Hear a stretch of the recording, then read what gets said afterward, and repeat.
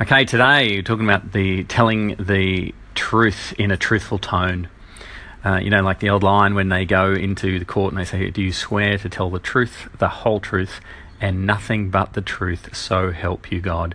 It's an interesting one because I find I catch myself in this, and I know that I guess as well as the years go by and you realise that there's still agenda, and still people can colour the truth, and we all have our own lenses and our own reasons for what we say to people. And so sometimes when we're recounting a story or something that someone did, it's very easy, especially if we're feeling slighted or we need to kind of not necessarily demonise them, but just slightly make ourselves look a little bit better, or the other person a little bit worse or a little bit more sinister.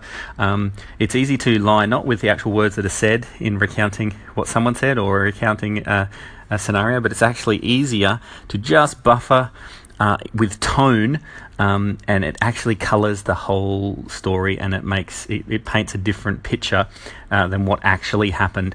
And I sense it, I see it, and I also sometimes you go through the day and you're busy and you're on the fly and you're recounting something that happened here, you're dealing with someone there, you have to relay that later on, and and it literally it can be coloured by your tone, and of how you're feeling or what you're needing.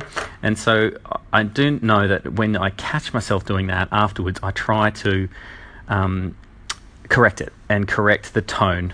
And sometimes you're saying, "Oh, someone said this," and they went "duh duh duh duh duh," and it was like the words you used were verbatim what they said, but they didn't use that tone, and it actually changed the whole meaning of where they were at.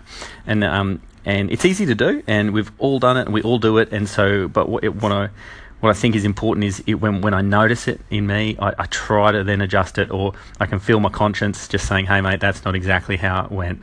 That makes you look a little better than it was, or that makes the other person look a little worse." And when that happens, the integrity side of you rises up, and you're kind of stuck then, because you're like, well, now I'm either going to look like a liar, or to correct it now is a little late. But I can guarantee you it is always worth it.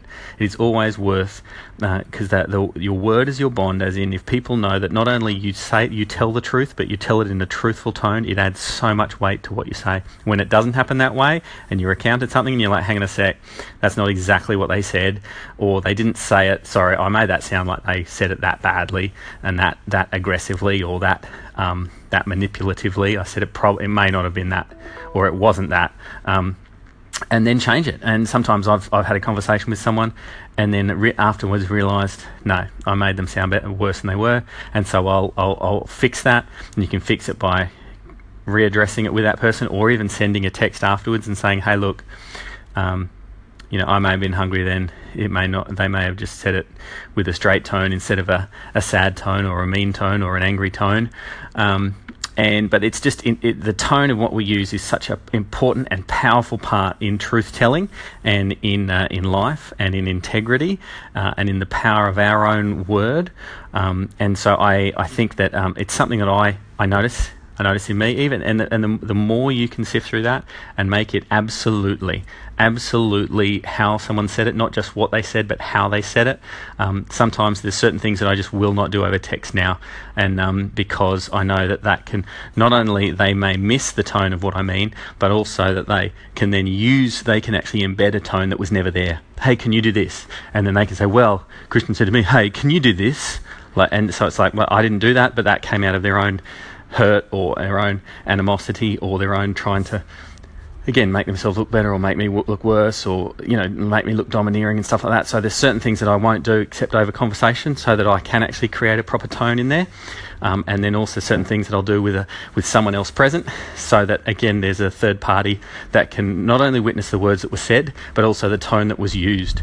And that is, then there's some things obviously that you do with written words and texts and emails and letters, and it's needed, but other times what you can say written down, it can actually be totally misconstrued, because someone else can paint an entirely different picture because of tone, using your words but changing the tone, changing the voice pattern, so to speak.